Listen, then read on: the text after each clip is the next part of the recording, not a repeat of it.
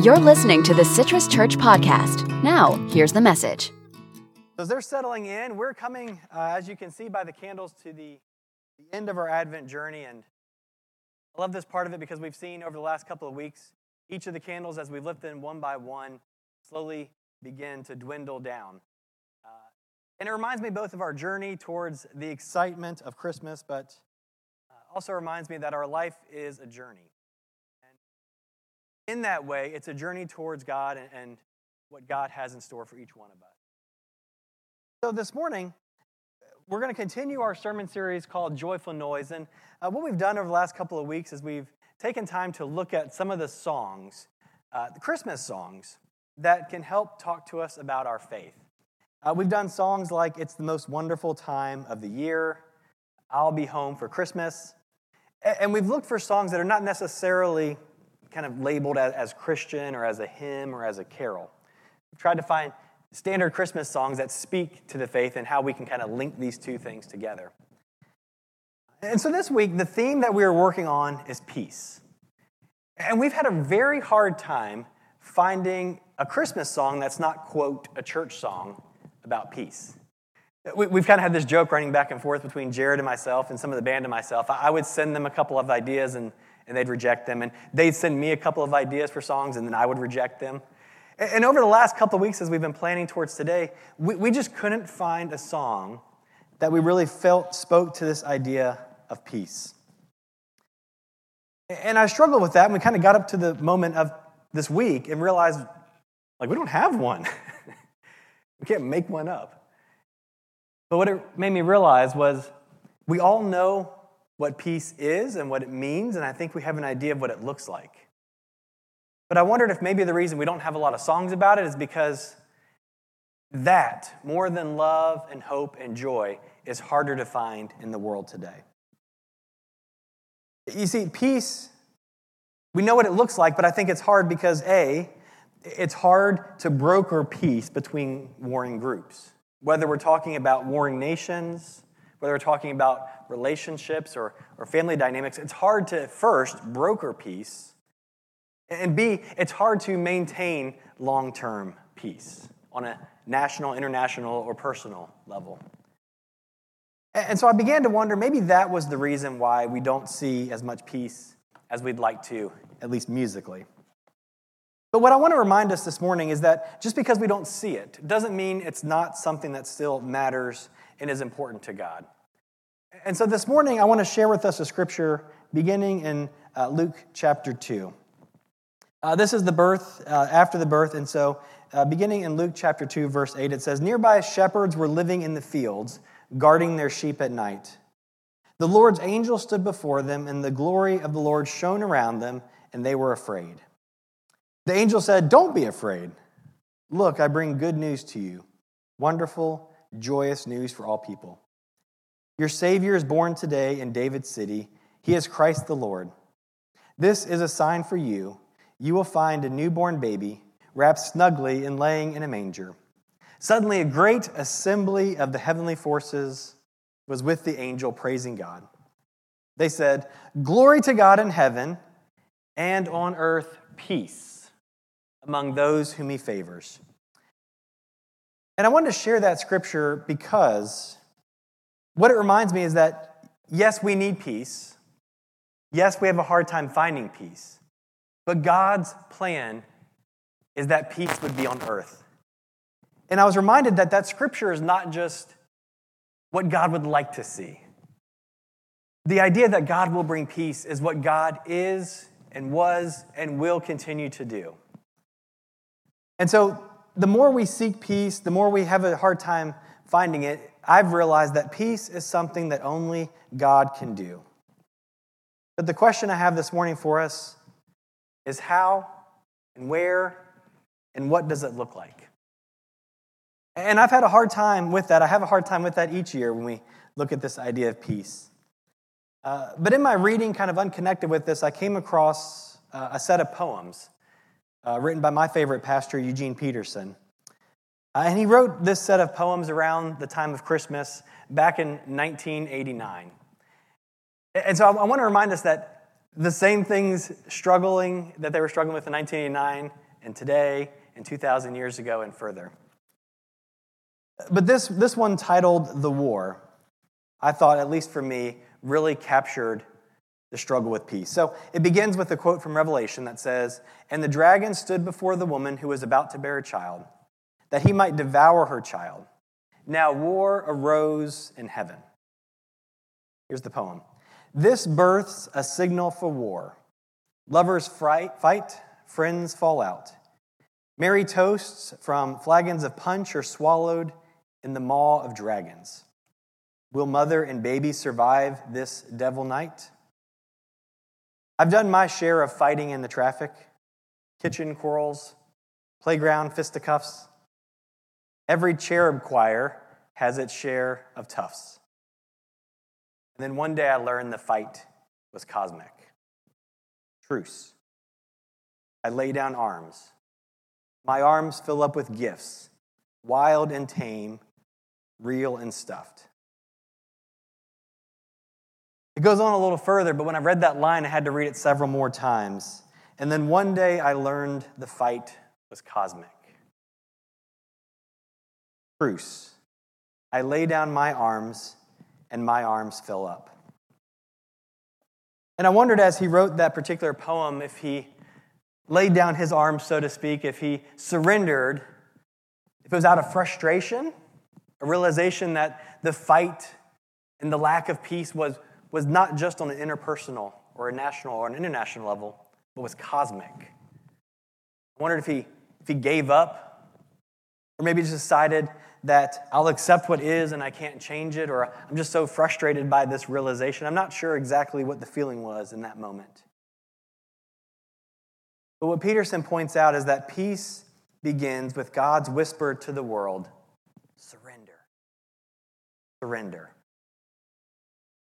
And surrender is one of those words that we love for the enemy. Right? We love when the enemy, the person we're against, the one that we're at war with, we love when they say surrender. But surrenders are oftentimes branded as cowards, as losers, as those who are weak, or some worse explicative. And I think that's why it's easy for me and for us to say, you ought to surrender. It's harder for me to say, I will surrender. I will lay down my arms, my instruments of fighting.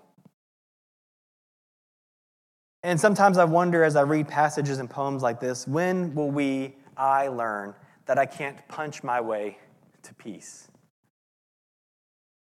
Things like diplomacy and accords and agreements all aim for peace, but I believe that these are good and necessary, but all of these are ultimately pointing to the reality that true, meaningful, lasting peace, which we'll talk more about that today, can only be brought by God, by the Prince of Peace, the true peacemaker, Jesus Christ.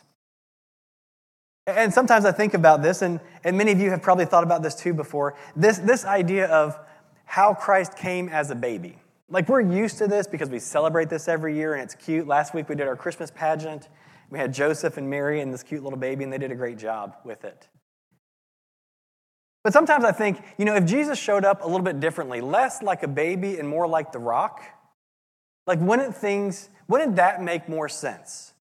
Like, what if God, the parent, God the Father, sent the Son into the world not as a baby, but as this like hulking, muscular, like someone that we could put out in front and say, that's who's going before us. And if Jesus showed up with all the weapons and the armor of the day, spears and swords and shields,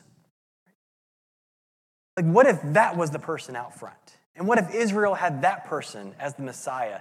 Then they could get peace, right? They would find peace because this Messiah would bring the total destruction and annihilation of their enemy, Rome, the one who oppressed them, the one who was keeping them, as they saw it, from fully living into who God wanted them to be.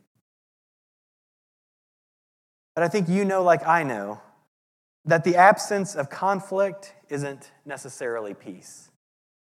And that total destruction by one to another isn't necessarily peace. And so if we wonder to ourselves, where do we get these ideas that the more we attack and the less we surrender, why is that idea of surrender so hard for us? Why do we think war making will bring peace? And we're not alone in this thought. Because all of Israel was really living with this idea, not just in the time of Jesus, but really throughout their life and their history. Their hope was in a conquering Messiah. And it's not like they just kind of made this up. I want to take you to Micah chapter 5, beginning in verse 1 through 6. And this is an interesting passage because part of it shows up in Matthew, in the narratives of Jesus' birth, and it sounds really cute. The rest of it is not. This is one of the prophecies. It says, "Now muster your troops, daughter troop. They have laid siege against us with a rod that will strike the cheek of the judge of Israel. As for you, Bethlehem of Ephrathah, though you are least significant of Judah's forces, one who is to be a ruler in Israel on my behalf will come out from you. His origin is from remote of days, from ancient of days. Therefore, he will give them until the time when she who's in labor gives birth. The rest of his kin will return to the people of Israel. He will stand as a shepherd, his flock in the strength of the Lord, in the majesty of his name, the Lord his God. They will dwell secure because he will surely become great throughout the earth. He will become one of peace." So far you kind of catch where this is coming from. When Assyria invades our land and treads down our fortresses, here's where it gets a little tricky, then we will rise up against him, 7 shepherds and 8 human princes. They will shepherd the land of Assyria with the sword, the land of Nimrod with the drawn sword. He will rescue us, this is talking about Jesus, from Assyria when he invades our land and treads within our territory. And this is where we begin to get this idea of the conquering Messiah. It's because, as it was then, there were these prophets who spoke about specific situations and wars that were happening in real time, in real places like Assyria. And we're taking some of the same scriptures and applying them also to the Messiah. So things get a little bit mixed up in here when we think the Messiah will come with a sword and a drawn sword, right? So it's kind of like, no wonder they were looking for the rock to show up, no wonder that was the image in their head. No wonder when the baby showed up in the manger, it was so confusing. And I think if we're honest, it's still a little confusing. If we're honest with ourselves, how does real and lasting peace actually happen? If we lay down our arms personally, nationally, internationally, we are going to lose, right? We'll be dominated and overrun. And I don't disagree with any of this. But at the same time, doesn't it seem that in the centuries and millennia that nothing has really changed?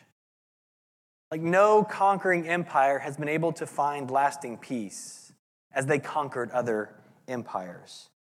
One rises and one falls, but the next one is conquered by force, and so on, and so on, and still we're looking for peace. And now it's convenient, I think, to just think about this on like a national and an international level. But I like how Peterson in his poem really brings this down to the everyday thing, to the spouses and the partners who are determined to win at any cost against each other. I admit I like to win and be right. I'm not always right, but I want to be right. And I want to have the last word. And I don't know how many of you do this either. How many of you play the scenario ahead of time, right? Or you play it back later and think, if I had said this, if I had told them that, I would have won. And what I was going to tell them was probably normally not something like, oh man, God loves you and I was wrong. It was like, here is how you are wrong and I am right. Right? Making sure that as I merge onto that treacherous point from the turnpike onto the 429, that I don't get cut off, right? Like that is a war that rages cosmically, those kind of merge in turn lanes. And man, when someone scoots up around me and cuts me off and didn't wait in line, holy vengeance, bring it down right on top of them. And it's not just adults, it's children who are best friends in one moment and then like mortal enemies the next. Like this is the story of my children and probably yours and friends and when we were friends. Like you love your friends and then you fight with your friends, right? And it reminds me, it's so much easier to love my friends. It's so much harder to love my enemies. And so when we think about this idea of peace, I don't want it to just be some abstract construct. I want us to think about how do we see peace in our everyday lives? How do we see peace in our relationships? How do we find peace in our community? And so since I couldn't find a good kind of non-church Christmas song that talked about peace, I came across one called "O Holy Night." I am not going to sing it, but it starts like this, just so you kind of know which one it is. It's, "O holy night, the stars are brightly shining. It is the night of our dear Savior's birth. Long lay the world in sin and error pining, till he appeared and the soul felt its worth." And there's a little bit of history to this song that I think will help us. It was written originally in French in the year 1843 by someone whose name I'm going to butcher, which looks to me like Placide Cappeau. Now, John Sullivan Dwight was a minister and composer, and in the year 1855, took that French song and translated it into English, into the version that you and I know today. But I was on Facebook this week, and someone posted that for most of the life of this hymn, "O Holy Night," verse 3 was banned. And of course, I believed it because Facebook said it, and so there's no need to... No, of course, I read that and I decided to go research it because we don't believe what we see on Facebook, right? It's like, repeat after me. We don't believe what we see on Facebook. We research. So I was like, well, that's an interesting idea. I want to see if that's actually true.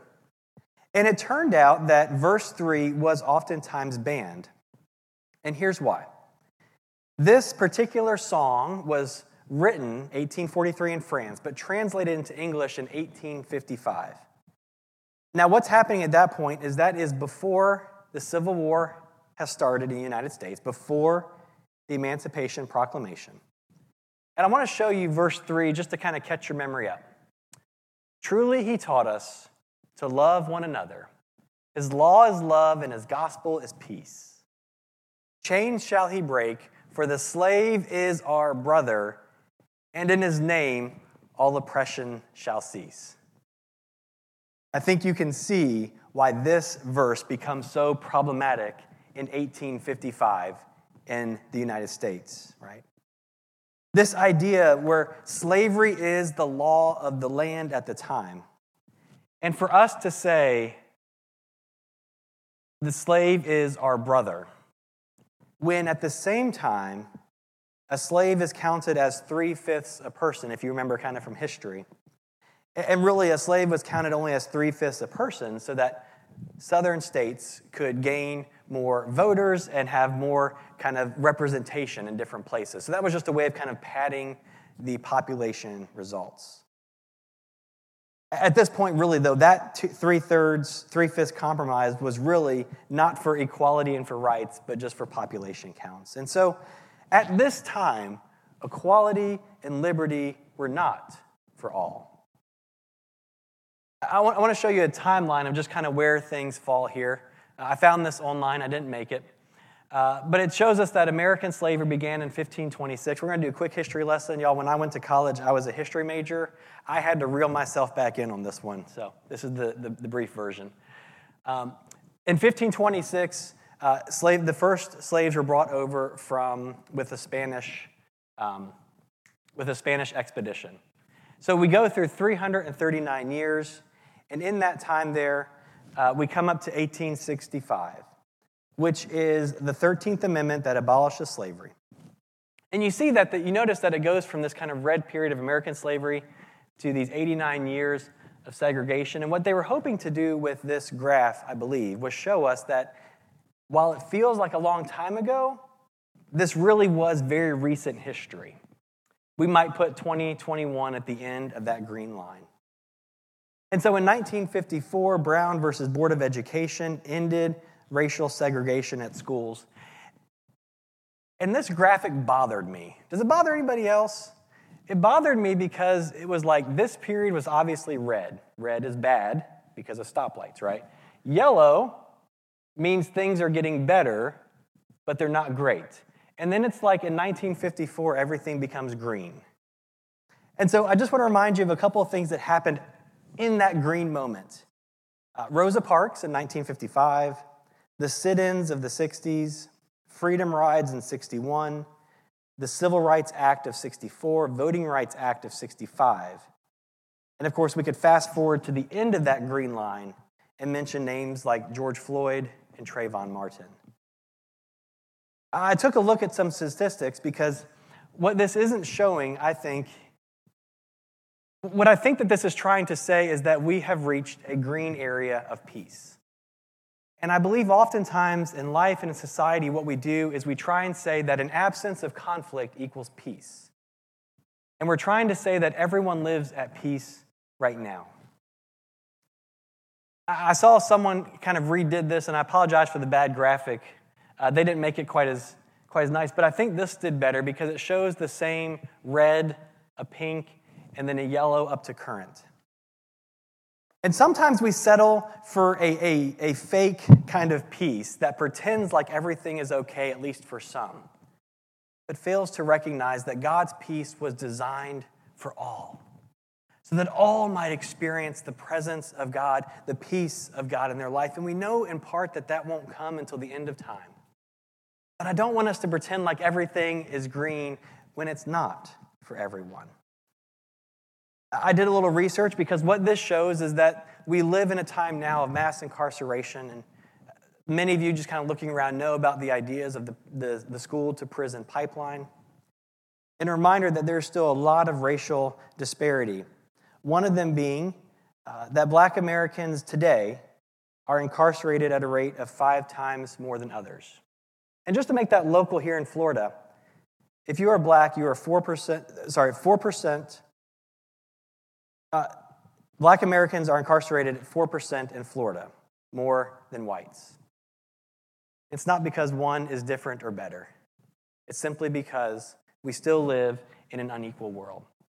And what I wanted to show with this was, for the same reasons that hymn was problematic back then, are the reasons why we struggle with peace still today. This troublesome verse is still excluded in a lot of the popular things. I did kind of a quick jaunt through Spotify to find the 8 most popular versions of O Holy Night, and I was surprised to find that 4 of them exclude verse 3. 4 of them included it. And I looked at the dates of when some of those were written, and they were written 50 or 60 or some years ago, at a time when maybe segregation was still popular, and perhaps the singer didn't feel like they could voice those lyrics, or others felt like they needed to remove them. But I think that verse tells us so much, that truly he taught us to love one another. His law is love, and his gospel is peace. The good news of Jesus is peace. Chains shall he break, for the slave is our brother. I don't want us to settle for a peace that's good enough for some but not available to all. As followers of Jesus, this is what God desires to see in the world: broken chains. So if and where we see chains where individuals are bound, where they don't have peace, not because they don't want it, but because they live in an unequal society, we as followers of Jesus ought to still sing this song even louder still. But I want to remind us that peacemaking didn't make for an easy life for Jesus, and I don't think that it will for us too. As I said earlier, it's not that we don't want peace. I think that we truly do. Our issue is the way that we get to peace. Surrendering, looking to the lowly, hoping in a baby in a manger. If the choice for me is between peace by surrender, having to be wrong or wronged, or being right, if I'm honest, I just want to be right. You know?